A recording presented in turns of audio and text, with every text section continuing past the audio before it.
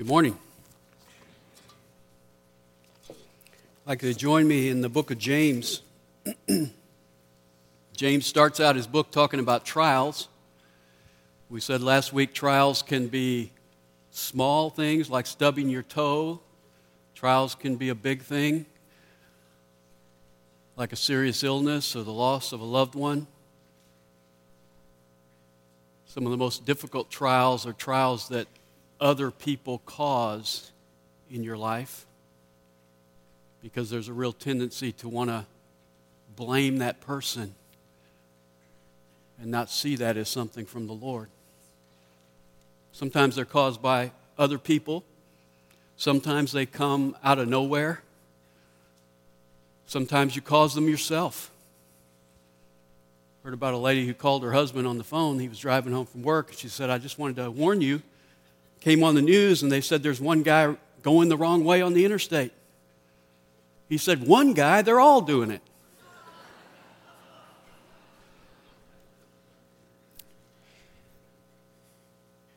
James says, when you experience trials, you are to rejoice, because trials have a purpose. Trials produce character. Pressures produce quality. Difficulties produce maturity. And if you look around, you see that principle everywhere. It's the rocks in the brook that produce the song. It's the fire in the furnace that produces hardened steel. The pressure down in the earth's elements creates the costly diamond.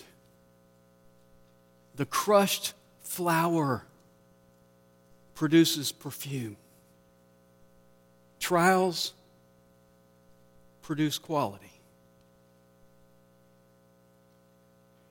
An oyster lives inside a shell, minding his own business, doing whatever oysters do.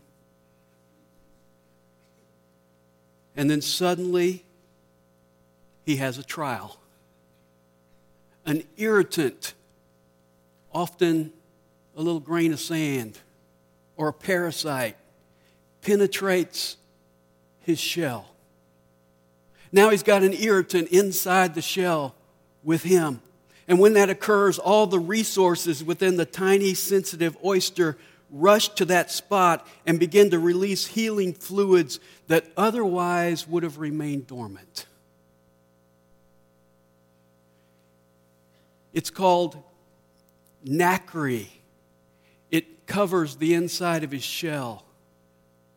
And it begins to come to that irritant, that piece of sand, and begins to put layer after layer after layer of nacre on that piece of sand. And pretty soon, over time, the wound is healed by a pearl. It's a symbol of stress, conceived through irritation, born of adversity, nursed by adjustments. Pearls are the product of pain. If there was no wounding, no intrusion, no interruption, there would be no pearl. Some oysters never get wounded. They end up in stew. They end up on the half shell. They end up in my gumbo. Those that suffer the pain of adversity end up as gems. So it shouldn't surprise us that in Revelation 21:21, it tells us when we enter our eternal home, when we enter that New Jerusalem, when we enter that heavenly city, we're going to enter through gates of pearl. The Bible says through many tribulations, we must enter the kingdom of God. And we will be living in a city whose gates are pearl as an eternal reminder that the pressures are part of the process that brings us to maturity, that pain produces quality, that difficulties are used to make us a gem, that God uses trials in your life to make you more like Jesus Christ. And that's just what James is telling us in verses 2 to 4 of chapter 1. J.B. Phillips paraphrases it this way: when all kinds of trials crowd into your lives, my brothers, don't resent them as intruders, but welcome them as friends. Realize that they have come to test your endurance.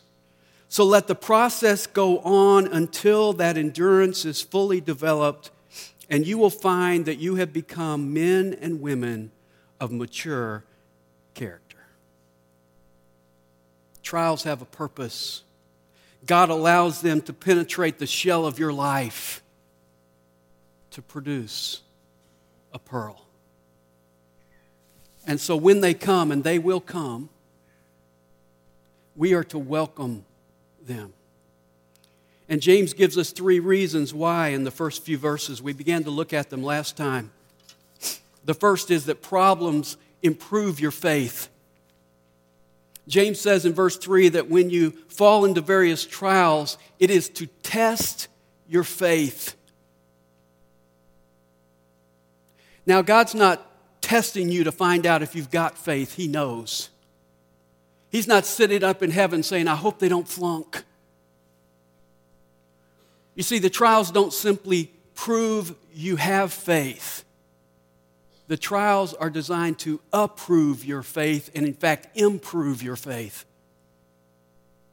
The word testing is a Greek word, dokimos, that means approved. When a potter made a pot, he would shape the pot, put it in the oven, put it in for just the right amount of time at just the right heat to make it the strongest it could be. And then he took it out and he stamped on the bottom, dokimos, approved through the fire. Well, guess what? Trials are God's oven. Trials are God's fire. He puts you in the oven at just the right temperature, just the right amount of trials for just the right amount of time to make you the strongest you can be, to make you the most useful you can be. We love popcorn around my house. Some of you don't even know how to make popcorn. You got these air poppers and you buy them at the store. You don't know that to make popcorn, you got to put the oil in the bottom of the pan and get it hot and throw the popcorn in, put the lid on and shake it. That's the way you make popcorn. It's not healthy, but it's good.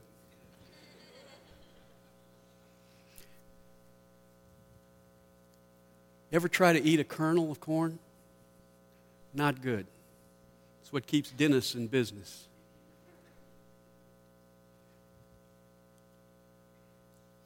A kernel of corn is not useful for anybody until it goes into the hot oil. You and I, as believers, are not useful for God until we go into the hot oil.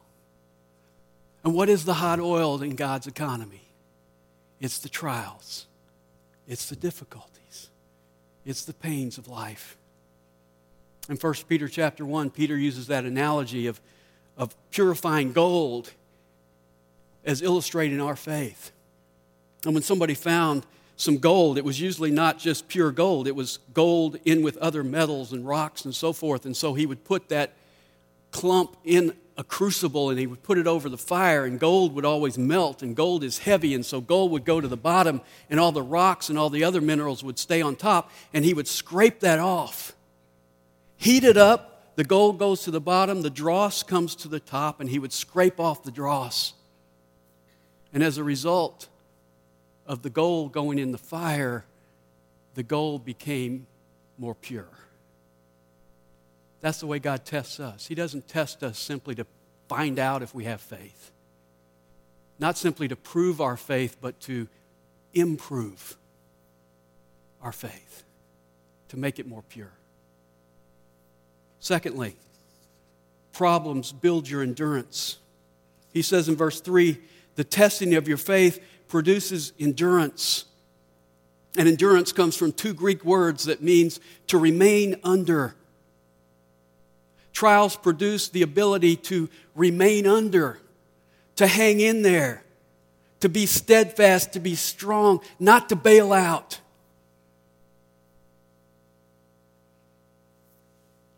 I need to clarify that last week when I talked about the unnamed trainer on staff, I wasn't talking about Ryan Korn. I was talking about Andy. Andy's my trainer. I often say to Andy, it hurts. I'm sore. And he says, remain under the weights. Hang in there. Keep going. Do another set. Because if you will hang in there and if you will endure, this is part of the process of physical development. I was talking to Andy this week. He said a lot of people, when they lift weights, like to use dumbbells. Because if you're doing bench presses and you have dumbbells and you have too much weight, you can just throw them away. You can just bail out on them. Guess what? God doesn't give us dumbbells. God gives us the bar, and He sets it right in the middle of our chest, and He keeps adding weight to the end. And He spots us, and He's saying, hang in there. Stay with it. Stay under it. Keep pushing. Keep working. Do one more set. 5 more reps. You can do it. What's He doing? In my case, He's doing all the lifting, and I don't even realize it. But He's building endurance in us. The ability to hang in there. Guess what? You're dealing with a trial today. God knows 2 years from now you're going to have a bigger one come your way. How are you going to get ready for that big one? You're going to stay under the smaller ones. Third purpose. Problems make you more like Jesus. Look at verse 4. And let endurance have its perfect result, so that you may be perfect and complete, lacking in nothing. You say perfect and complete, lacking in nothing? That sounds like Jesus. Bingo. That's what He's saying. That's the goal. That we would be perfect and complete. That we would be like Jesus. That's the goal. And if you notice here, there's a domino effect. The testing of your faith produces endurance, which leads to the result of you being perfect and complete. That's the goal. That's the outcome. Now, the word perfect doesn't mean sinless, because in James chapter 3 and verse 2, he says, we all stumble in many ways. That's a word that's used other places in Scripture to mean mature, fully developed, full grown. And he adds that to that the concept of complete, which means entire, all that you can be. And to reinforce that, he gives us a negative, lacking in nothing. So he is saying that the result of trials is that you will be full grown, lacking nothing. You will have the full catalog of Christian virtues. Now, these words were often used in that day in the process of fruit bearing. A piece of fruit in the early stages will never be more of an apple or a banana or a peach or a grapefruit than it is when it's young. But a fresh, new piece of fruit has to mature, has to ripen to be useful. The moment you are saved, you will never be more of a Christian than you are at that moment. But guess what? you need to mature. You need to ripen. And how does God ripen you? He puts you through the trials of life. We've got too many spiritual green bananas. We've got too many spiritual babies that are too old to be wearing diapers. You see, God's goal for you is to bring you to maturity. Or as he says in Ephesians 4:13, he wants to build us up until we all attain to the stature of the fullness of Christ. God's goal is to make you like Jesus, and he will never be satisfied until you get there. Now, please don't miss this. The product is to be like Jesus. Not like your neighbor, like Jesus. The product is to be like Jesus, and the process is what? Trials. That's the process he uses. A lot of Christians are really naive about this. We glibly pray, Lord, make me more like Jesus. And then he starts to do it and we complain. Why? Because the only way you're going to become like Jesus is for him to put you over the flame.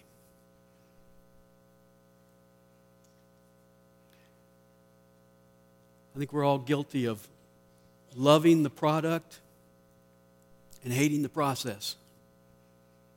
I want to get there. I want to change. I want to be different. I'm tired of living like this. I want to be more like Jesus. We don't like the process because the process is painful and difficult. But that's the only way he's going to get you there. Heard about a young pastor who came to Harry Ironside and said, I've got a problem. I've got a bad temper. I keep losing my cool. I'm not honoring the Lord. What should I do? Mr. Ironside said, well, let's pray about it. So they knelt down to pray, and Ironside said, Lord, overwhelm this brother with problems. Send him all kinds of difficulties. Rain down trouble on his life. Young pastor interrupted him in the prayer and said, Mr. Ironside, I don't think you understand. You see, I said I need patience. And Ironside said, I understand, because Paul said, tribulation worketh patience. See, Jesus is not interested in simply giving you a life insurance policy to keep you out of hell. He wants to make you just like himself. And the process he uses to accomplish that is trials. The goldsmith that I mentioned earlier would put the gold with all its impurities in the crucible, put it over the flame, and he would scrape off the dross that was lighter as it came to the top, and the gold sank to the bottom.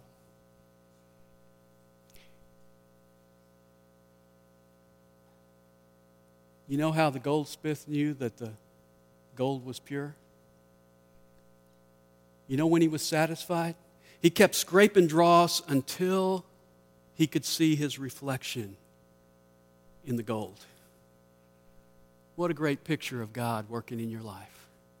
He puts you over the heat, puts you over the flame. The impurities come out. Have you ever noticed when you have trials, the impurities come out? They rise to the top. There they are, ugly as they are. God scrapes them off and scrapes them off and scrapes them off. And when is he satisfied? When he sees his reflection in your life. When he sees his image reflected in you. You say, all right, I get it that God has a purpose in problems. What am I supposed to do when they come? How do I handle trials? How do I welcome trials into my life? Well, James tells us in verses 2-4, there are 3 exhortations here. One has to do with our attitude, one has to do with our mind, and one has to do with our will. Notice what they are. They're very simple. First one is you need a joyful attitude. He says in verse 2, consider it all joy. Now think about the last trial you had. How did you handle it? Typically, we complain, bicker, whine, cry, blame, seek revenge, curse, throw things. James says what? Rejoice when you have those trials. Now, how do you do that? Well, I think he gives us a hint right here in the exhortation. Because if you notice, he doesn't say, feel it all joy. I don't know about you, but trials don't feel good. Pain is not fun.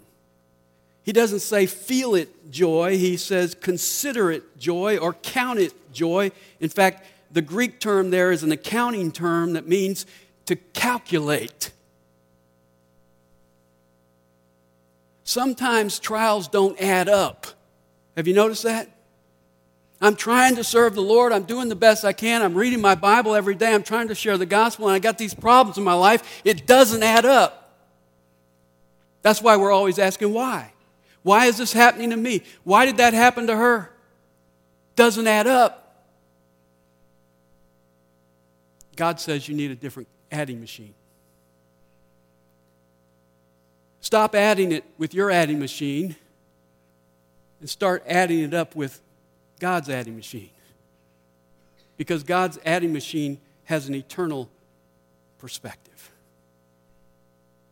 We add up trials and we add them up oftentimes in light of our own convenience, in light of our own comfort. And we say, this doesn't make sense to me because the bottom line for me is I want to be happy and comfortable and rich. And God says, use my adding machine. Because my adding machine will show you the eternal differences this is going to make. My adding machine will calculate in the fact that I am working in your life today to make you more like Christ. Hebrews chapter 12 and verse 2 says, for the joy set before him, Jesus endured the cross. Now, did Jesus enjoy the cross? No. Was the cross fun? No.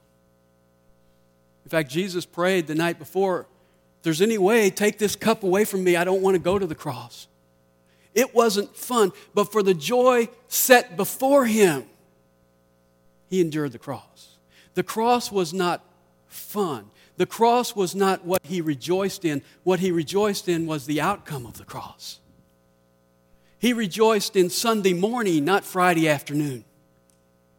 He rejoiced in the resurrection, not the crucifixion. Paul had an ongoing trial in 2 Corinthians chapter 12. He calls it a thorn in his flesh. Doesn't tell us what it is, but that's very vivid. When you get a thorn in your flesh, what do you want to do? Get that thing out of there. Get it out.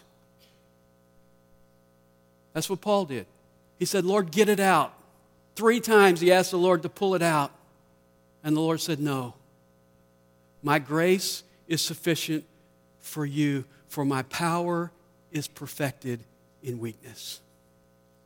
And how did he respond? He says, most gladly, therefore, I will rather boast about my weaknesses that the power of Christ may dwell in me.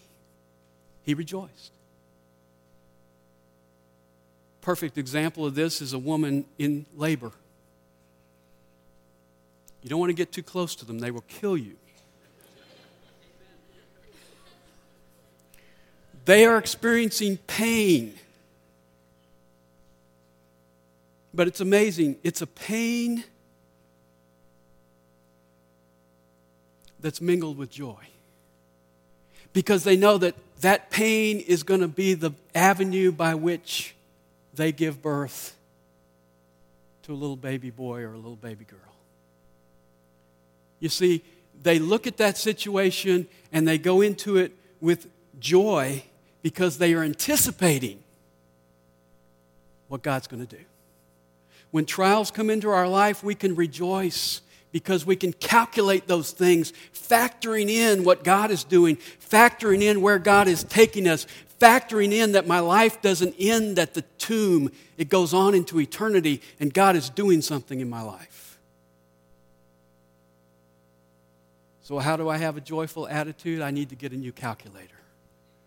And I need to calculate those trials and add them up in light of what God is doing, not just in light of what I want to have happen in my comfortable little shell. Second thing deals with the mind.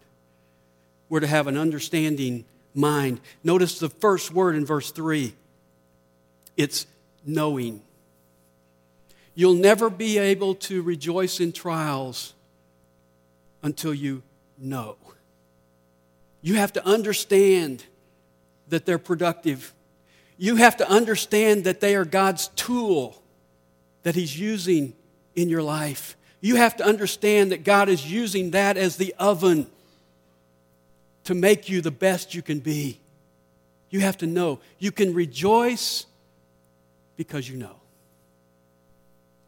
And to simply put it, here's what you need to know. You need to know that God is far more concerned about your character than He is about your comfort. Why do we complain in trials? Because our bottom line is comfort. I just want to be comfortable. Just leave me alone. Let me stay in my shell. I'm fine here. God penetrates the shell. Why? He wants to produce a pearl. He's got greater goals for you than you have for yourself. You'll never rejoice unless you know He's all about your character, not so much about your comfort, because that's temporary. Turn back to Romans chapter 8. Let me show you a familiar verse to you probably. It's a verse we quote often when trials come into our life. It's Romans chapter 8 and verse 28.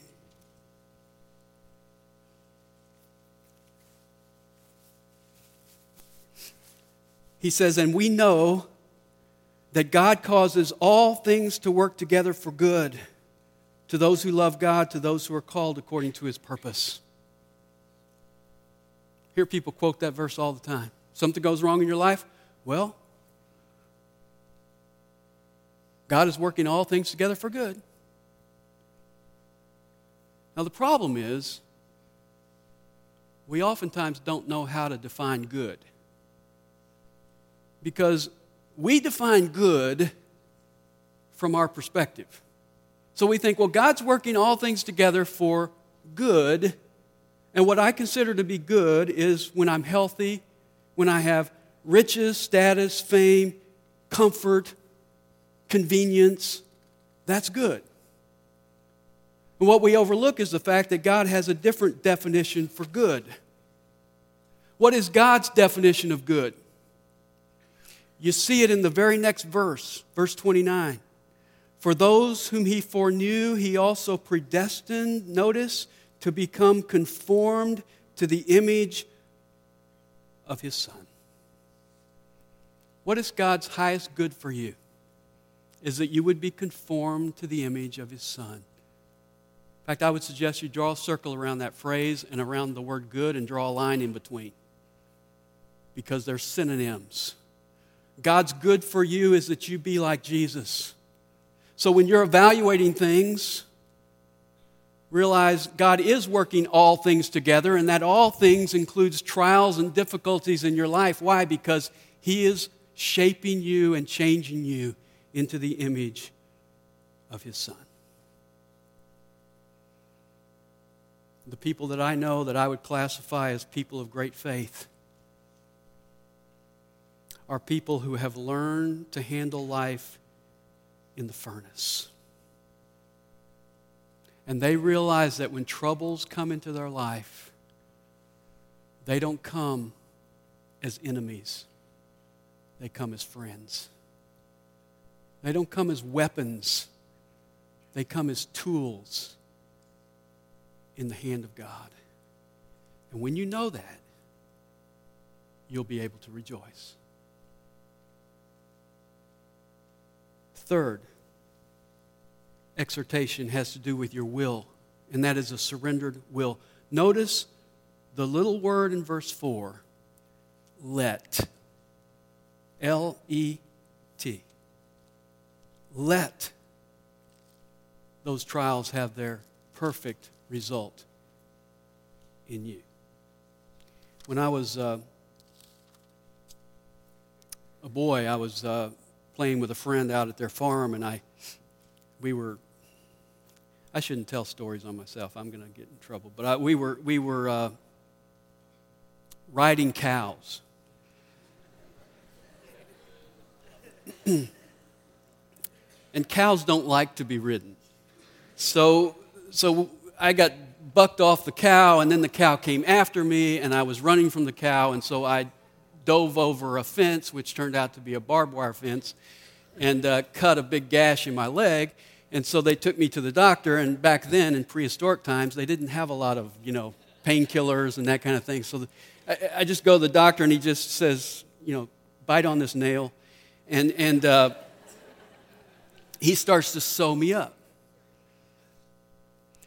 Now he said, be still and let me do my work, because if you wiggle and shake and everything else, you're going to make this worse than it is. Trust me, I know what I'm doing. Just be still. That's what God does in our life. He says, I'm going to put the needle in here, and it's going to be pain. You're going to feel some pain, but this is for your good. I want you to just be still. Cooperate with me. Let me do my work. What happens when trials come? We squirm and we wiggle and we look for an escape and we try to get out of it. And God's saying, be still. Trust me. Let me do what I'm doing in your life. For most of us, there's a big step between the knowing of verse 3 and the letting of verse 4, isn't there? I know God's at work in my life, but when the trial comes, I'm not so good at letting Him do His work. I'm not so good at staying under that trial. I'm not so good at letting Him accomplish what He's going to accomplish. We have sort of an ejection seat mentality. Whenever there's turbulence in our life, we want to just pull the cord and fly off into space. Lord, get me out of here. Bring the rapture today.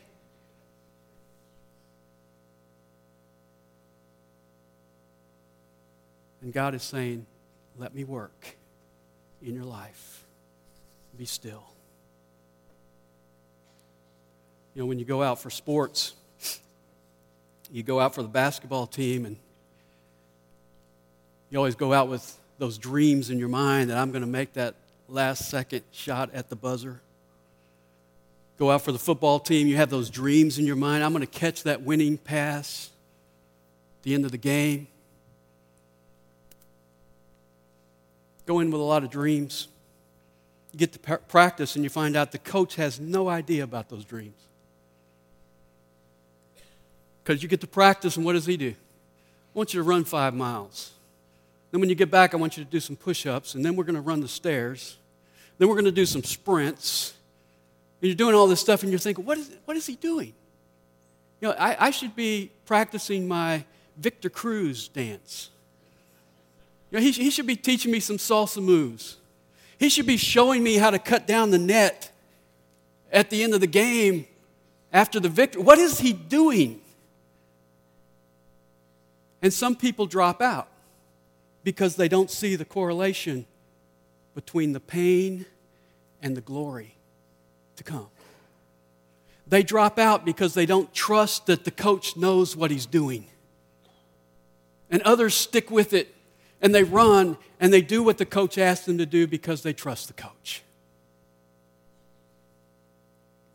When I played basketball in college, I would go to practice, and I was a skinny guy and couldn't jump. But I had a good, sweet jump shot. So the coach would put a vest on me at practice. Green, put the vest on. It's like a 10-pound vest. Well, you ever try to shoot with somebody on your back? It's kind of like it was. It just was terrible. So I'm running around in the scrimmages at practice with this huge vest on, just lugging along and so forth. But you know what? I found from wearing the vest in practice that when I went to the game and didn't have the vest anymore, I jumped higher, had more energy. The coach knew what he was doing. You see, James is saying, when trials come into your life, and it's painful, realize that the Lord knows what he's doing. He knows that that pain is leading to glory. Let me tell you something today. There is no such thing as an accident in your life if you're a Christian. There is no such thing as an accident. Nothing will ever happen in your life that will surprise God. He's not going to go, oh, you lost your job? I didn't see that coming.